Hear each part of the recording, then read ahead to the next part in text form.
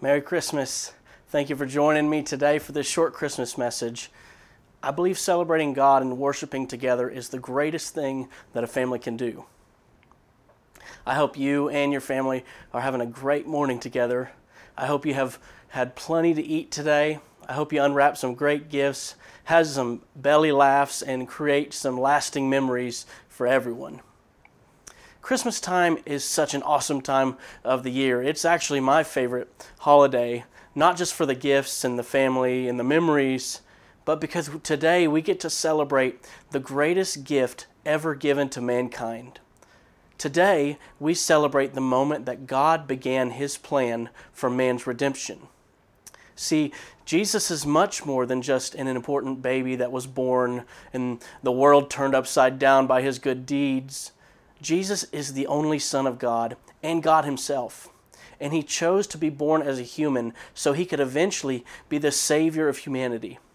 And what's really special about Jesus is that people had been writing about Him for hundreds of years before He was born.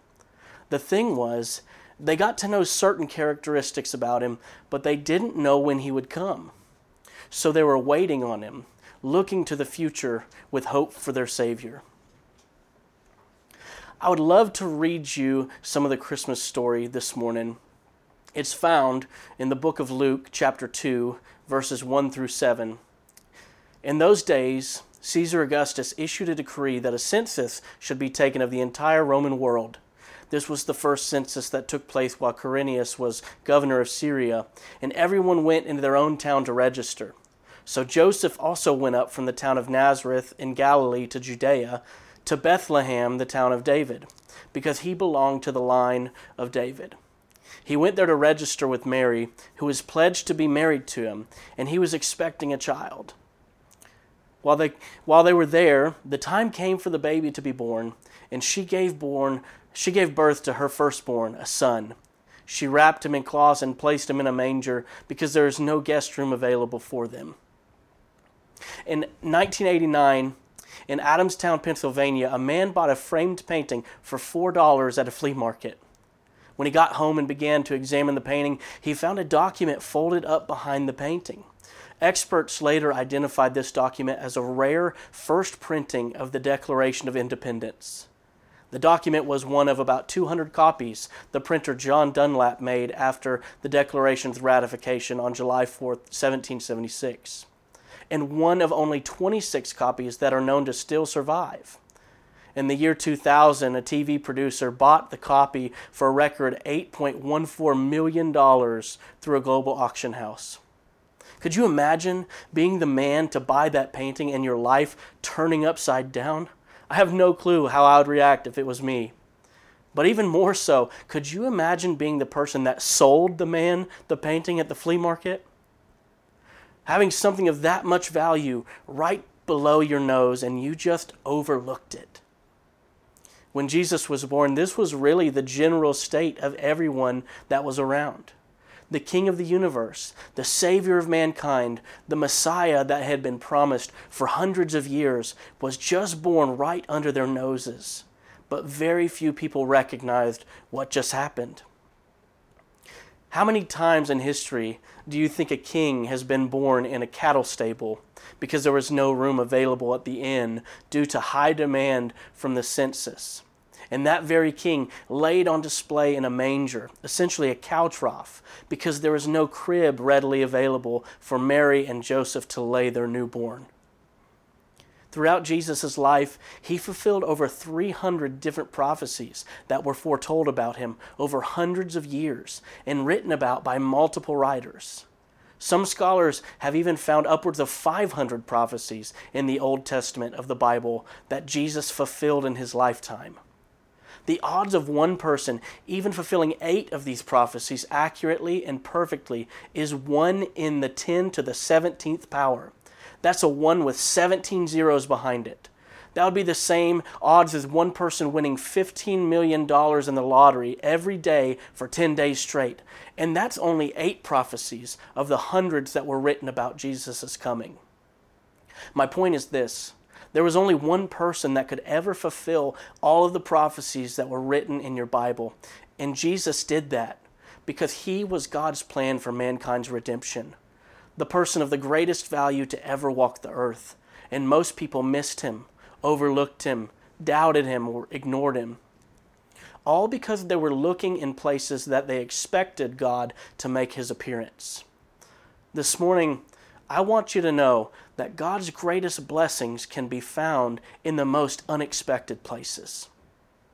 Most people, when we think of a king being born, we would expect a king to be born in a royal suite, in a grand location, surrounded by a great group of onlookers of the highest quality, maybe even celebrated by a symphony of horns. Most people wouldn't have expected a king to be born in a dirty, nasty cattle stable, but that is where a king was born. Most people would not have expected a king to be born in a little farm town like Bethlehem, but that is where a king was born. Most people wouldn't have expected a king to be born in front of a group of onlooking farm animals and celebrated by their animal noises, but that is how a king was born. God's greatest blessings can be found in the most unexpected places. A few things that I want to leave you with this Christmas morning. Number one, the only way to access God's greatest blessings is to sell out and go all in.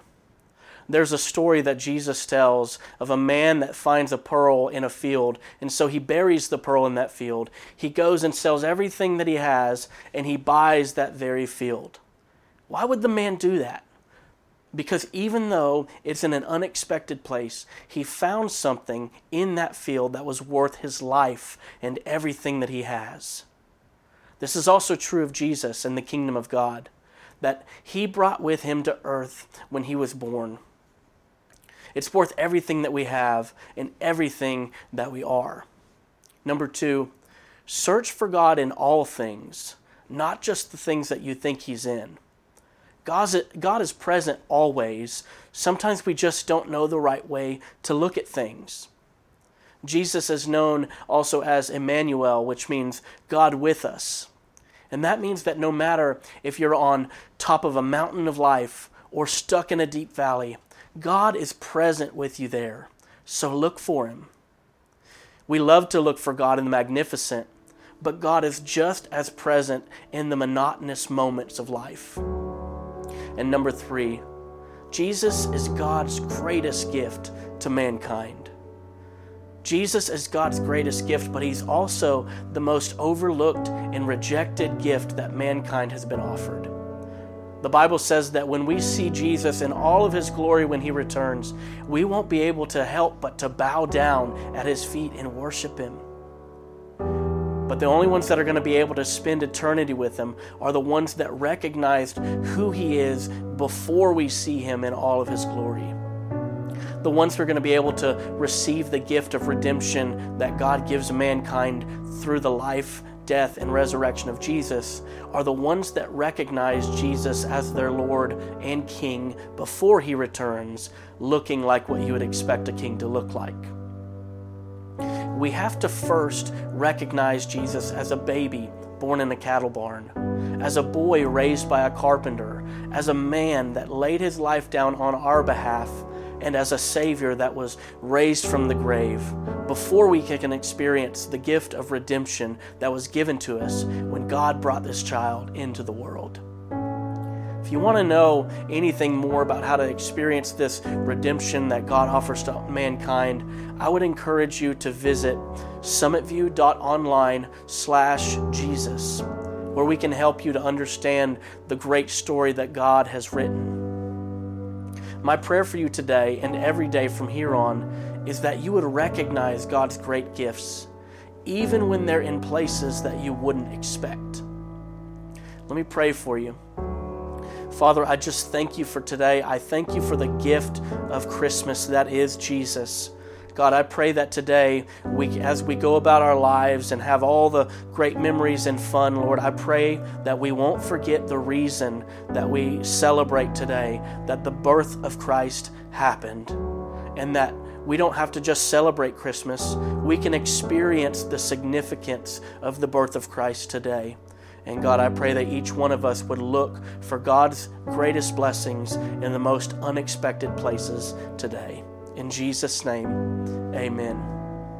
Well, I hope that you have a Merry Christmas, and we will see you next year.